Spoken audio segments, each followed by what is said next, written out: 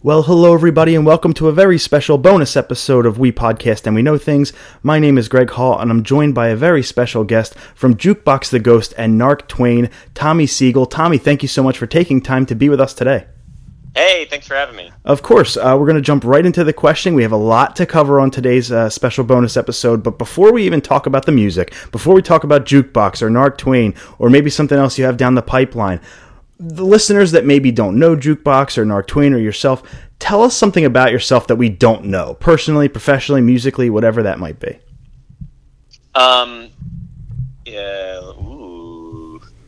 mean, I'm a man of many mysteries, and when I say many, I mean can't think of any. But I can think of my alternate career, which never really came to fruition because Jukebox the Ghost started touring, was that I used to work for I was a park ranger for the National Park Service for a few years, and this was like during college and right out of college. But it was a gig where I was a full National Park Ranger, but I was working at the Chesapeake and Ohio Canal in DC. Which is a 180-mile long bike path that's technically a national park, right along the Potomac. But they have these canal boats that operate on the old canal, and there's it's just one of them really. But it was pulled by mules, and it was a historic recreation of an 1800s canal boat, and that's what I did. So I would. Sometimes I would hang out with the mules and pull the boat, and sometimes I would give tours in 1800s clothes and play the banjo, and sometimes I would steer the boat. But it was that was my other gig, and as much as I love Jukebox the Ghost, it was really hard to leave. It was a fun job. I believe it. That sounds. I never would have guessed. A lot of folks would say at the end of their interview, hey, for all the aspiring musicians out there, what kind of advice do you have? I'm flipping it around. For all the aspiring park rangers we have that listen to this show, what is some advice you would give them? Honestly, how'd you get into that gig? To become a park ranger? Yeah. Well, the thing you have to know about the Park Service is they're totally inept and not up on technology. So, or at least they weren't, when I was working for them. So I got the job because I saw a flyer that was on the street in Georgetown. And it didn't even say park rangers wanted. It said, hiring for historical education job. And I was like, okay. And so I called, and they were like, yeah, this is a National Park Service job. And, you'll be a GS5 or, whatever my government service ranking was. Yeah. So I guess the short answer is I have absolutely no idea how you get into the Park Service because I just grabbed a phone number from a flyer. That's really good, though. Hey, listen, we've all seen those random jobs on the flyer and picked up the phone. But what about did you watch Parks and Rec? I've only seen a handful of episodes. I'm not super well acquainted. I know the characters. Okay, I would be wondering if there would be if the park ranger job had potential to have a show like a spin-off of Parks and Rec, like National Parks and Rec, because that show is great. I mean, we are a nerdy podcast. We talk about movies, music, television, and on top of video games and stuff. So we've had quite a few conversations on this show about Parks and Rec, but that's interesting. So, I mean, hey, listen, that is definitely something nobody knew, but now when we switch it over to music, maybe something a lot of fans are more familiar with. What was your personal introduction to music, aka, what age did you start playing, and kind of what bands helped shape your personal sound that you were going for at that age?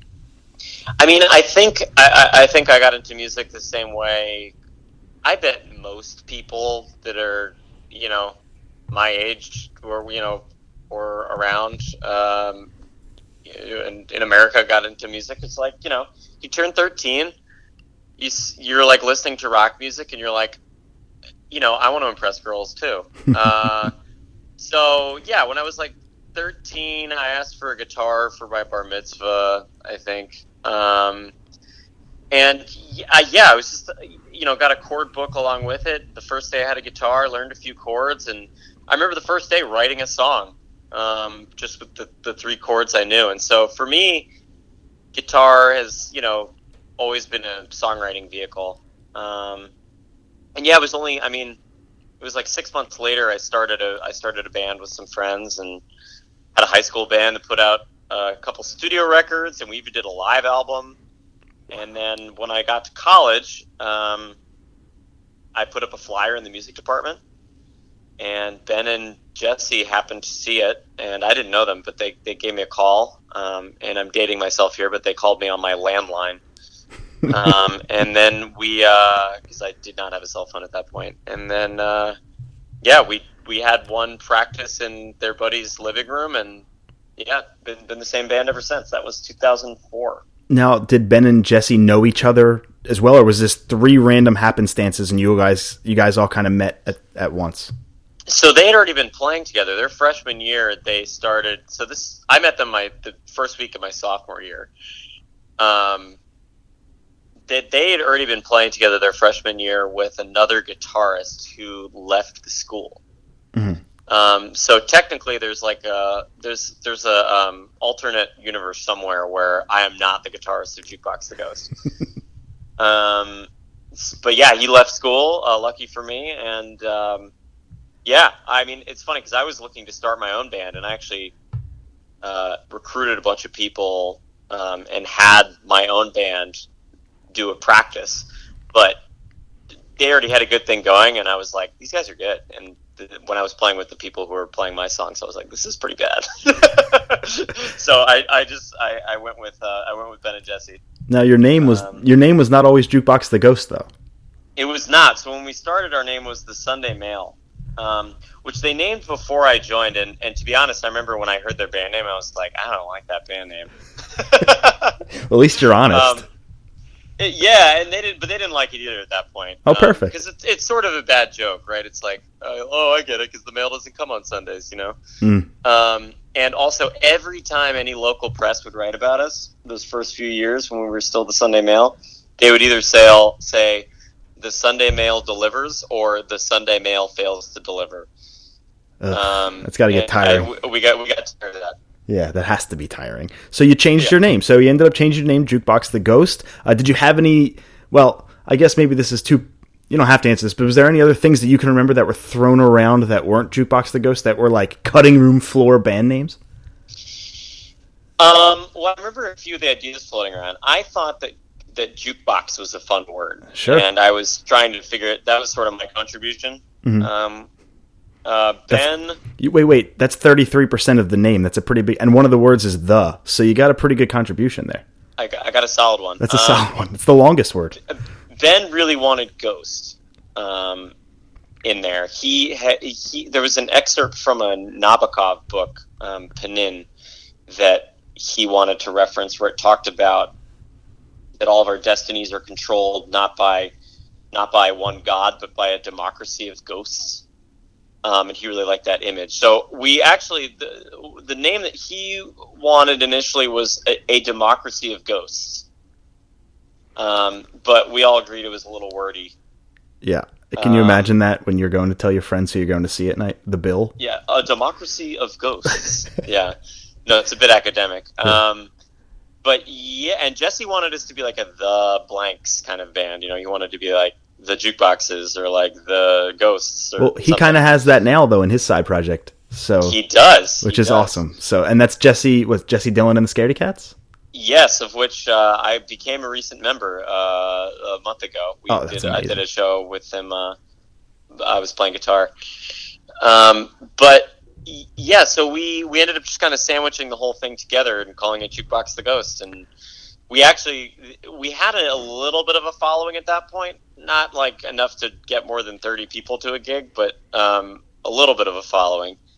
And we were living together at that point. I remember we got a letter put under our door by someone just saying that this whole anonymous letter about how changing our band name was a terrible idea, and that Jukebox the Ghost was a terrible band name, and the Sunday Mail was a great band name, and had this whole breakdown. I wish I still had it. It was pretty funny. That would be great to see. But they were really serious. I mean, they thought we were making a huge mistake. One of the best things about Jukebox the Ghost is the T-shirt ideas that can come to mind, and I have, out of all the Jukebox, I guess, merch that I have, my first and favorite is the royal blue with just a picture, the hand drawing that I'm sure you did, of a jukebox, and then the word "the," and then the picture of the band logo of the Ghost. And people that don't know your band, I remember when I first got the job where I'm at now, on Fridays was dress down day, and I would go in with that t-shirt on, and I would have people guess what the band was. And they would always get Jukebox. They would say Jukebox the Alien was the most common that people would guess. Jukebox the Alien, I don't get it. It's not the name, so you're wrong, number one. Number two, no, you try to figure out what would Jukebox the Alien mean. So Jukebox the Ghost, I think that is one of the first of all, coolest shirts, but that is all hand drawn by you? Yeah, I generally do our t-shirts. Whenever, if it looks super professional, I did not do it. But if it looks kind of hand drawn, then I did it. So you do doodles on the side. We're going to get into that a little bit later. I want to stick to the early days of Jukebox the Ghost for one or two more questions. Do you remember your first show as Jukebox the Ghost? Not necessarily as the Sunday Mail or as a band, but as Jukebox the Ghost with the new name. Yeah, I mean, I remember both, but I remember our first show as Jukebox the Ghost was at a venue in DC called The Red and the Black. We had just come back from, we'd all done a semester abroad, and so we hadn't done a show in like probably 9 months or more. We booked the show, and there was pretty much nobody there. It was a brand new club in a part of town that people didn't want to go to yet. We definitely weren't playing what people would think we would play, I think, because it was before we recorded our first record. Mm-hmm. Which was in 2008. So this was pre-2008. Yeah, so we were playing all sorts of stuff that nobody's, thank God, ever heard. But some of it. I mean, like, I remember at that point we were playing, Hold It In was a brand new song at that point. We were definitely playing Static and Beady Eyes on the Horizon. Maybe Under My Skin, but I'm not sure. But yeah, we hadn't totally. What became Let Live and Let Ghost, we basically worked on together after we changed the band name. So from there, right? You fast forward 4 years from the time at least Let Live and Let Ghost came out in 2008. I'm in Philadelphia. We're a Philadelphia-based podcast where it's myself. My co-host was actually there with me that night. So the two of us, Sam and I, we've been friends for so long. We go out to the TLA for a show to go see Motion City. You guys are the opening act, and we had never heard of you at that point. So we see you, absolutely fall in love from there. It was fantastic. But you got to open for Motion City on top of other bands you guys have kind of toured with or opened for. What are some of your favorite bands or artists that you've toured with? Motion City would definitely be up there. I mean, those guys are just like the most fun, sweet nerds imaginable. I mean, I think, I don't know if their fan base knows how nerdy most of them are. I would guess they do. They seem to kind of like be pretty open about it. But I remember like backstage, they were just like playing multiplayer games, like right up until when they had to go on stage. They sing about Zelda. They're like the really nerdy kind. You know what I mean? Well, like the kind that I didn't even know what they were called. They have songs about the Legend of Zelda and Will and Grace and all that. So I mean, yeah, I think we get a hint of it through Justin's lyrics. Totally. But yeah, I mean, other ones. I mean, Guster was a really fun one. That's cool. We've toured with them a couple of times. They've become real good buds of ours. Bare Naked Ladies are like some of the nicest guys in the world. We've done some touring with them. Let's see, Ben Folds' tour was great. We didn't get to hang with him that much, but his audiences were just like so ready to hear piano that it was just like the easiest gig, easiest sell for us. Because, you know, it's funny, like, it depends on the crowd. We've definitely played for crowds before that don't seem to care that Ben is a great piano player.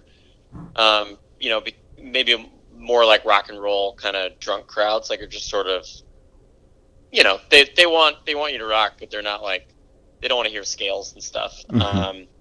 But when Ben Folds crowds are like really excited. They're big piano dorks, and Ben is just Thornwell. It's just, I mean, he's an insanely overqualified piano player for the kind of music we make. So that was always a really fun sell to do touring with them. Anybody who can play two pianos at once live on stage gets my vote. Yeah. A lot of respect for what you guys do up on stage too. And, and just, I guess on a side note too, and maybe you can elaborate if you feel like you need to, is I remember seeing you right for the first time after the most recent, the self-titled came out, seeing The One live. Now I've only seen that song once live, but you picked up a bass and I wasn't used to it. I wasn't prepared for it, Tommy. And so, I'm used to the red and black guitar that everybody sees you play with on all your shows, and you guys tour a ton, right? You tour a lot. You're a heavy tour band. My goodness. So what inspired you to have to? I mean, I guess you played the bass on the one in the record, or I'm sorry, in the studio, I would assume. Yeah. So the last record is the self-titled record. Is kind of the first record we've done where instead of on the other records, I think on Everything Under the Sun and Safe Travels, there's bass on the records too, like actual bass. Right. But it wasn't. We was kind of just there for sonic reasons. It wasn't like drawing any attention to it. Mm-hmm. And on the self-titled record, the bass is kind of becomes one of the lead instruments. Yep. But we're a three-piece, so we can't. A lot of songs these days, I have to decide whether the bass or the guitar is more important. Mm-hmm. And so that depends by the song. For the one, the guitar part is like barely existent, so it made more sense to pick up the bass. But same for Girl. Yep. So I play bass on Girl, and When the Nights Get Long, and Sound of a Broken Heart, and then the new record has a few bass songs too, I think. And it's cool. We haven't arranged it yet, but hey, listen, we'll it's a nice. If it's still the same bass that I remember it was like a very small, compressed, like that Paul McCartney style bass. Yeah, I'm really into that kind of muted Hofner sort of sound for jukebox. I actually, there's a couple tunes in the new record that are kind of like big fuzz bass sort of songs, but I don't know if we're going to end up using a keyboard to get that sound or whether I'm going to play it. Awesome. I can't wait to talk about that again in a little bit too, is what kind of the future holds for Jukebox. But again, you're on tour a lot. You're in a van a lot. We mentioned earlier you have a hobby. It was doodling. Can you talk about that? Like, where did you even get that artistic sense or that need to maybe go on Twitter and say, hey, what do you guys want me to draw?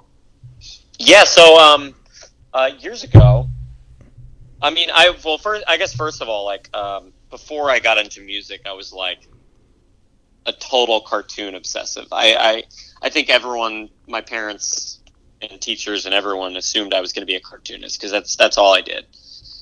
And made comic books and sold them at school and did comics with the school paper and the local teen paper and all that kind of stuff. And then when I got more interested in music, that kind of fell by the wayside. But when we were in the van bored one time, I started taking requests from people in the van. Like, so Ben was like, can you draw? I think the first van doodle I think I ever did was Ben asked me to draw a shrimp dancing on the belly of a goat. And so I drew it, and then everyone else started requesting them, and then we had just started, I think, having a Twitter account, and so we asked Twitter, got requests, started tweeting them out. And actually, the band didn't have an Instagram at that point, so I think we were just tweeting links to Ben's Instagram because he had an iPhone at that time. So we were just putting all the doodles on Ben's Instagram and linking them on Twitter, and that was kind of how it started. That's really good. I remember probably 2013, 14, somewhere in there. I was lucky enough that you did one of mine. It was a light bulb with a good idea. So you drew a light bulb with a candle above its head. It was it was priceless. And then funny. And then you got to retweet that. God, so that was a long time ago now. It was well over 3 years ago, maybe 4 years ago at this point. So wow. And yeah, it was the background on my phone for what 2-3 years probably until I got engaged. That's awesome. Yeah, that one never went away. So I appreciate honored, my friend. Well, honored. So you compiled a lot of these into a book that you can now find on Amazon. Yes. So I made like a little zine book kind of a thing from the first like few years of Van Doodles. But I've got a ton now, and I'm actually working on a longer book.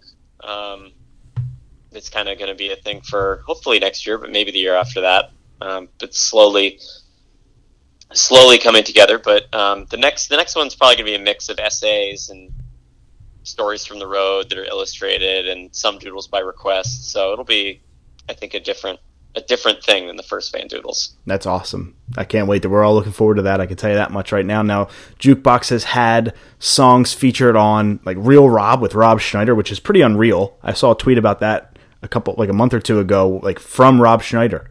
It was pretty insane. Yeah, that was wild. Yeah, you wrote a song for Sherman and Mr. Peabody, which I think you can find on Netflix right now. You can. I don't remember which episode it is, but the song is called Black Hole. I feel like it's the second episode, but I could be wrong about that. I think it's definitely on YouTube. So I mean, oh, yeah, it's definitely on YouTube. Yeah. And then, the full episode is on Netflix. But, yeah, right. If you just want to hear the song, YouTube. And you have that's really cool. You've had a bunch of cameos and other things, and a lot of things to be proud of over the years. I guess if I had to put you on the spot and say, whether it is an album, whether it is an individual track, what is the one thing you're the most proud of from Jukebox the Ghost?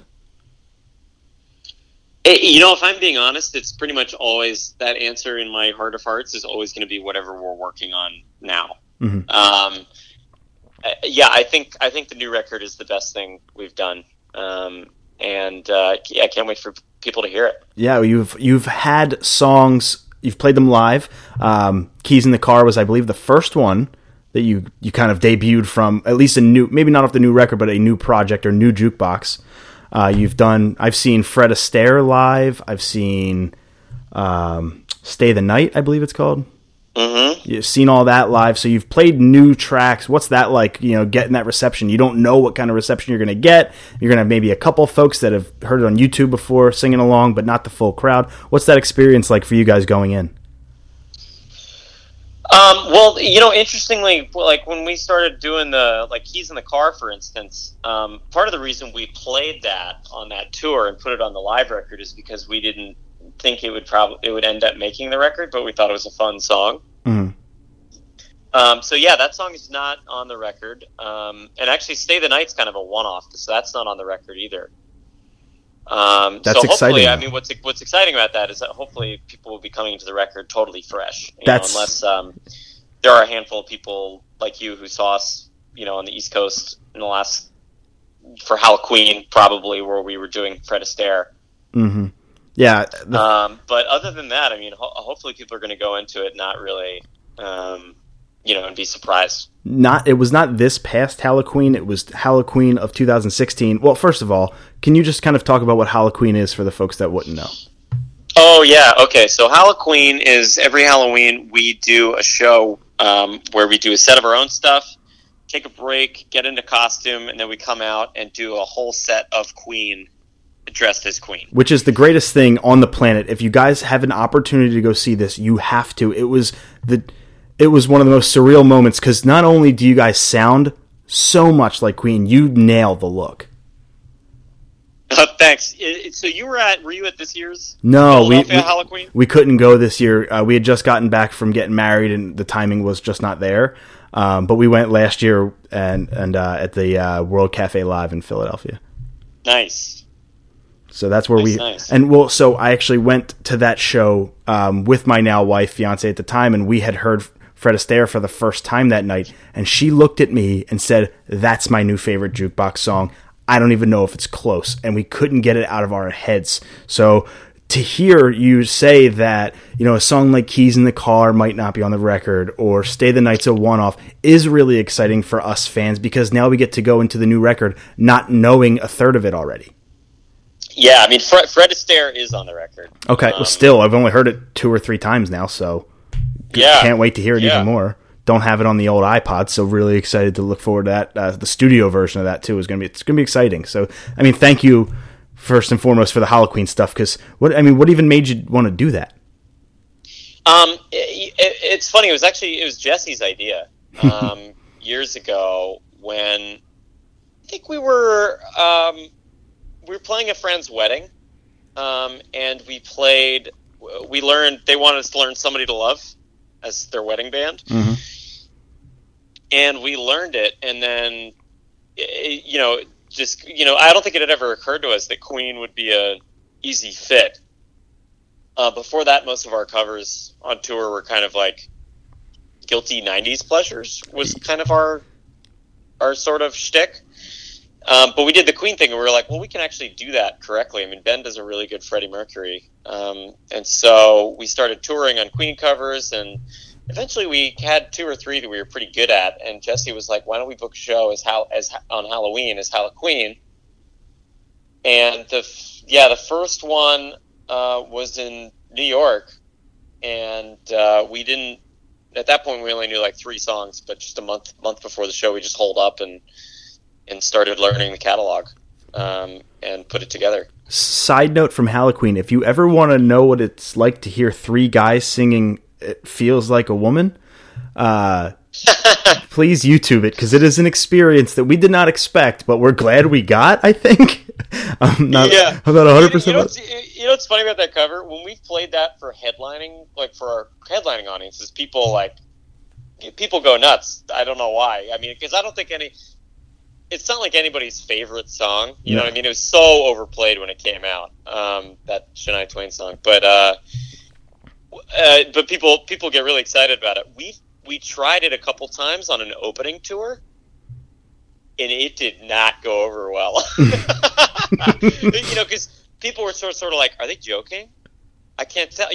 And we are joking, but it's like after 3.5 minutes, like people were like, is this ever going to end? Like it was amazing the difference between playing that for a crowd that already likes us and a crowd that's not sure. Yeah, I think from a fan's perspective, being in the crowd, I can think of 2 reasons why it pops so hard. Is number one, it's something that everybody, like you said, is no one's favorite, but everybody knows it, and it's a break. Yeah. It's a breakup in the set list. It's something that we can all just have a good time. We all look at each other in the crowd. We're all laughing and just singing. Yeah. It's one of those songs that I think anyone would be like, why are they doing this? Right, and you definitely have the folks that go to your show for the boyfriend, for the girlfriend, and maybe don't, or for the friend, and don't necessarily know you guys as much, and that's their chance too to say, okay, I know this song, and then they go home and tell somebody, and you've now made your name even through that. So, right, yeah, we've always used our covers as a Hail Mary pass, sort of.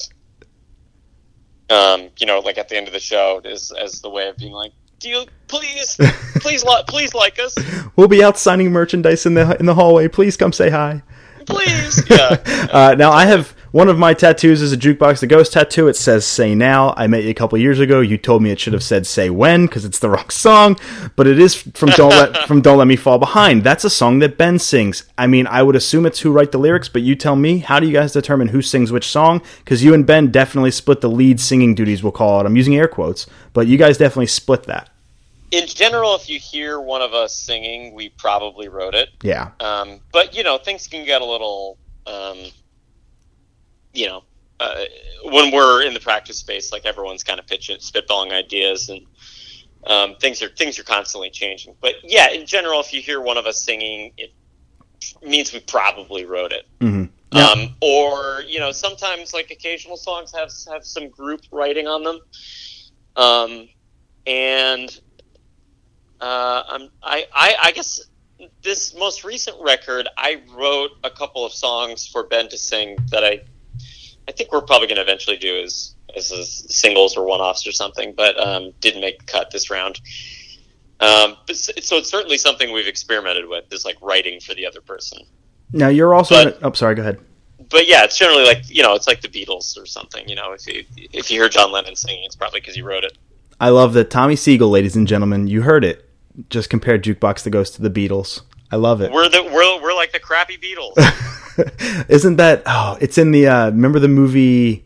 It's in Wayne's World. Wayne's World, yeah. What Beatles? Yeah, definitely hilarious. Beatles. So outside of Jukebox the Ghost, you said it yourself earlier. You're awesomely a part of Jesse Dillon and the Scaredy Cats, but you were also in a project called Narc Twain. Could you tell us a little bit about that? Yeah, so that's a band I started with some buddies in New York, and it is sort of an outlet for anyone who knows Jukebox the Ghost's first couple of records knows that I have maybe an unhealthy fixation on sort of dystopia You don't say. In my lyrical dent. You don't love the apocalypse. Yeah, I can't tell. I can't tell. You can't tell what? That you love the apocalypse in every single way, shape, or form. Yeah, so I don't know why my lyrics just tend to turn towards doom and gloom a bit. It's okay. Hopefully dressed with enough sugar that it's like fun, but that's sort of been where my songwriting sort of veers. But more and more, it just wasn't making sense on jukebox stuff, and it sort of felt a little like shoehorning a vibe into. I think we were just trying to have more of a unified front on our records, but I was still writing that kind of stuff, just because that's just sort of my natural zone. So I started this band, Nark Twain. And we put out our first EP a couple of years ago, and that whole thing was actually based off this poetry book I found in the garbage of my apartment building, or the recycling bin. It was just kind of sticking out. And I was like, what's that? And picked it up and got totally obsessed with this weird little poetry book, and wrote a bunch of songs based on it. And that's where that first album came from. And I had the weird experience of recording that album, and then the guy who wrote the poetry book, one of his poems had an email address in it, and I wonder if that's his email address. And so I emailed him from that address, and sent him the record, and it was like, hey, I found your book and fell in love with it, and I don't know if you're on this email or if you really exist, but here's this record I made based on your poetry book. And we had a nice little dialogue back and forth for a while. That's really inspirational, actually. I mean, part of my existentialism, but if you make a left instead of a right, you might not find that book, and who knows? Yeah, totally. That's pretty cool. But yeah, I'm slowly chipping away at a second Narc record. Hopefully, I mean, it'd be great if it came out later this year, but I'm not. It'll definitely be done later this year. Whether it'll be out later this year, I'm not sure. But excited to put out our first full length, and it's pretty different from the first one. So I'm excited for people to hear it. It's a little more groovy, and it's kind of like a more. It's just a more danceable version of what we were doing in the first album. We definitely suggest, though, that you go, if you kind of get updates on that through @Nark Twain Band on social media. It's NARCTWAINBAND, Nark Twain Band. Catch up with Tommy on all of his works with Nark Twain. Now, you also let me know that you may have a solo project coming in the works. What can you tell us about that? Yeah, so I'm just trying to figure out what to do with it. But over the years, do you know the Paul McCartney album, Ram? Mm-hmm. So that was a really pivotal album for me, and I've always had the fantasy of making a tribute album to Ram, or just an album that pays some homage to that record. I just love the vibe on that album. Just that it's so dreamy and sweet and poppy, but also kind of trippy and a little weird. And so there's this whole branch of songwriting that I've been working on for really the last 5 years, and some of them are songs that we've thought about doing for jukebox records, but they were a little maybe not peppy enough, and a little dreamy and spacey for Jukebox the Ghost. Mm-hmm. But yeah, it's so Ben's plays some keys on the record, and Jesse plays drums on it, but yeah, it's a solo record that it's my first project as album where I actually recorded and produced and engineered the whole thing. So I'm excited to finally have something that's got my my name on it as the person behind the board too. Congratulations. Thanks. Yeah, I'm excited. I haven't figured out what to do with it yet, but it exists. Well, to follow Tommy along there, that's @Tommy Siegel, TOMMYSIEGEL. I want to transition because we are a nerdy, like I said, podcast, music, movies, all that good stuff, TV. Just before I ask you real quick about TV or movies, do you have anything else you want to either fill the listeners in on, talk about with Jukebox or Narc or your own stuff that we haven't covered yet? Well, I mean, as far as Jukebox goes, I guess stay tuned. We're going to have a lot of, this is like the calm before the storm. We've got a whole record coming out, and definitely more songs than that that we've already recorded. So it's going to be a busy year. We've got some tour plans that are going to be announced very soon. All the sort of normal stuff that goes with the record. But we're really excited about it, and we think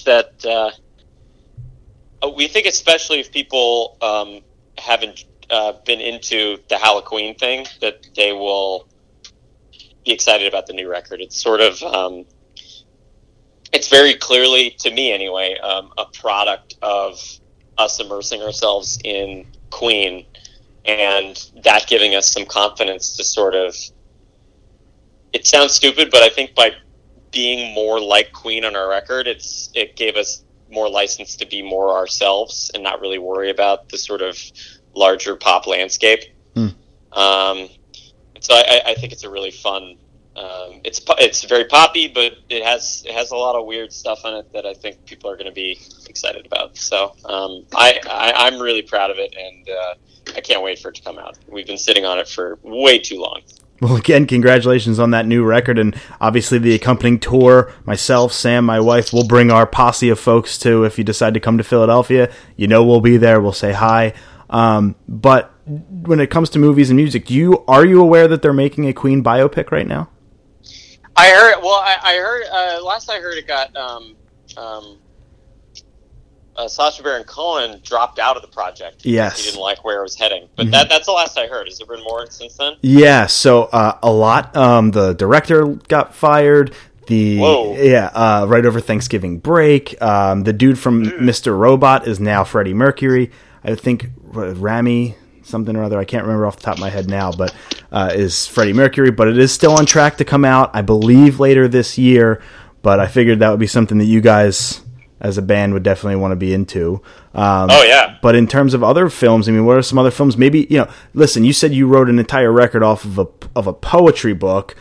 Some people get inspiration from books, from literature, from TV, from movies, from maybe quotes they hear in that. What are some movies, TV shows that you've kind of dabbled in and enjoy nowadays?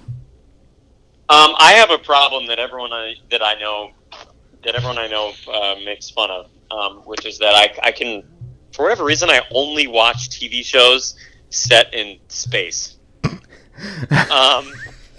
or vaguely set in space. So the problem is I'm entertained, but it keeps me totally out of the larger cultural conversation. Because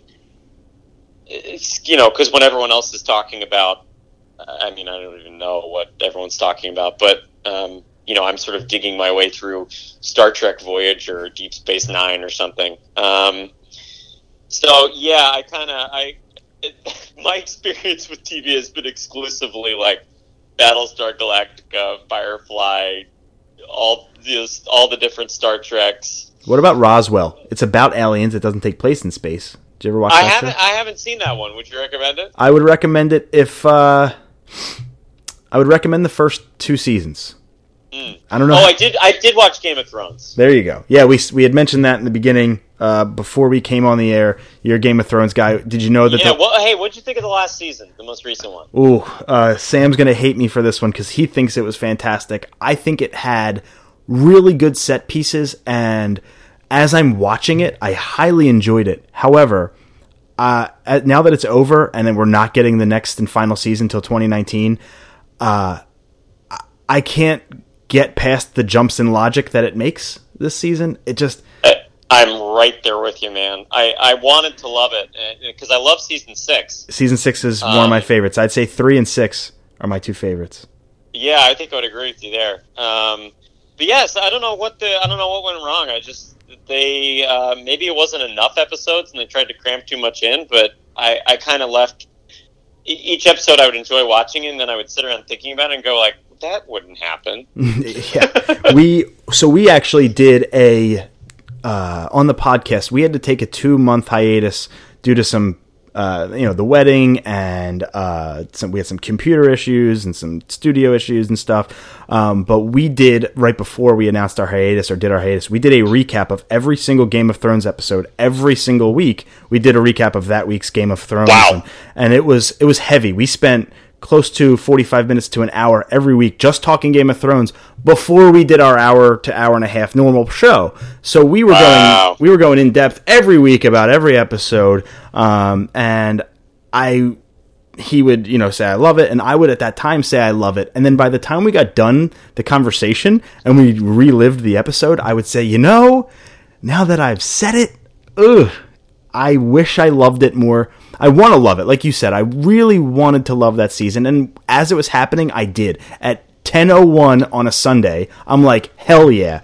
But the next Saturday when we talk about it, it's like, okay, did Gendry really run that far that fast? Did the Raven, so... Yeah, I mean, it's kind of, it actually kind of reminds me of... It reminds me of the experience of seeing every new Star Wars movie in my adult life, which has been I'm so excited. I'm there on opening night, and every single time I'm like, yeah. So what'd you? But it takes a week for me to start feeling weird about it. So what'd you think of The Last Jedi? Wait, what's that? What'd you think of The Last Jedi? I'm a defender, but the more I enjoyed it. Good. But I think I partially enjoyed it because I watched The Force Awakens enough to start kind of disliking it. Nice. Or at least not disliking it, but starting to go wait a minute. J.J. Abrams has no idea where this is going. They don't have a larger architecture. They just made up some stuff and hoped that it would work. So I watched The Force Awakens enough to think that, and then the new movie just confirmed it for me. So I wasn't as disappointed as I think a lot of people were. I think I liked it more than Force Awakens. I would say that if it didn't have the scene where Leia basically freezes and kind of Superman's it, as Sam would say, back to the ship, I would be much happier with that. But that part completely lost me. Yeah, I don't understand that. I mean, for me it was that, and I'm sort of offended that they have no idea what to do with Finn 2 movies in. Wow. I guess I would recommend going back 2 weeks and listening to our spoiler cast. We did an entire spoiler cast episode on it. And we have our friend Sean, who is the biggest Star Wars fan I have ever met. Shout out to Sean. He knows who he is. He came on. We did a 45-minute discussion on the film, and he points out, I mean, I would say Sam, I know Sam's biggest gripe was Finn in general. They did nothing with him. And I agree. Sean did us the favor of going through every single time in the entire film how many times the Force was used, when it was used, in what nature it was used, what characters it affected, what it didn't, and 12 major plot points of the film that were both positive and negative. So if you have any interest in that, go back and check it out. To both Tommy and the listeners, so if you have any interest in that, go check it out. But yes, I would say Finn was a wasted opportunity, and if I had to say, I guess one more thing about it, and everybody has heard my opinion exists, so I guess this is more from me to you, is I actually kind of like and appreciate what Rian Johnson did to almost evaporate what J.J. Abrams did. J.J. Abrams introduced so many things. Yeah, he introduced so many things in episode 7 that Rian Johnson said, nope, I'm just going to delete them from history like they almost never happened. And I actually appreciate that a filmmaker had that gumption. Totally, and I think part of whether you like The Last Jedi or Force Awakens more depends on picking a side. Because if you decide that you love The Force Awakens and everything about it, then I can see why The Last Jedi would be bordering on offensive to you, because it sort of takes all the mystery boxes and just smashes them. Yeah. But I just had come to the conclusion already that there was nothing in the boxes, because I mean, for God's sakes, this is the guy who made Lost. Yeah. So when I was excited to see a movie where they smash the mystery boxes, but I know that for a lot of people that makes for a confusing larger trilogy, which I would agree. And even though I enjoy the new Star Wars movies, I think it's totally insane that Disney didn't get anybody to make a larger arc of what the three movies were going to, what the story was going to be. I mean, that is crazy. And so, yeah, the movies are, in themselves enjoyable, but I mean, my God, they're just like passing the baton and winging it. And that is definitely not what the original trilogy feels like to me. So, it's pretty funny. You could watch, I'll end it this way. You can watch the original trilogy back to back to back and feel like it's one movie. If you watch this new trilogy, when 9 comes out, I'm sure it's going to have the same vibe. I bet you it feels like 3 different movies. Or it might feel like a TV show that's constantly like lurching around to surprise you. You know what I mean? It'll feel like watching season 7 of Game of Thrones. Awesome. Well, thank you so much, Tommy, for taking time today to have this conversation. It did get really nerdy there at the end, but I'll tell you how much I appreciated that. I mean, the midichlorians in my bloodstream are just like off the charts right now. And we had to reference the prequels. There that went. Of course we have to bring up the prequels. We can never not bring up the prequels. But yeah, our midichlorian count, yeah. But Tommy, this was fantastic. Thank you all. Everybody again, Tommy Siegel from Jukebox the Ghost and Narc Twain. Check him out on social media at Tommy Siegel, at Jukebox the Ghost, at Narc Twain Band. Check him out on Twitter, Instagram. Follow his doodles. Pick up his book on Amazon and all that. Tommy, hang on the line. But again, thank you so much for doing this show with us today. Hey, thanks again for having me. And we'll see you guys for episode 73 this weekend. Thank you, everybody. Have a great week.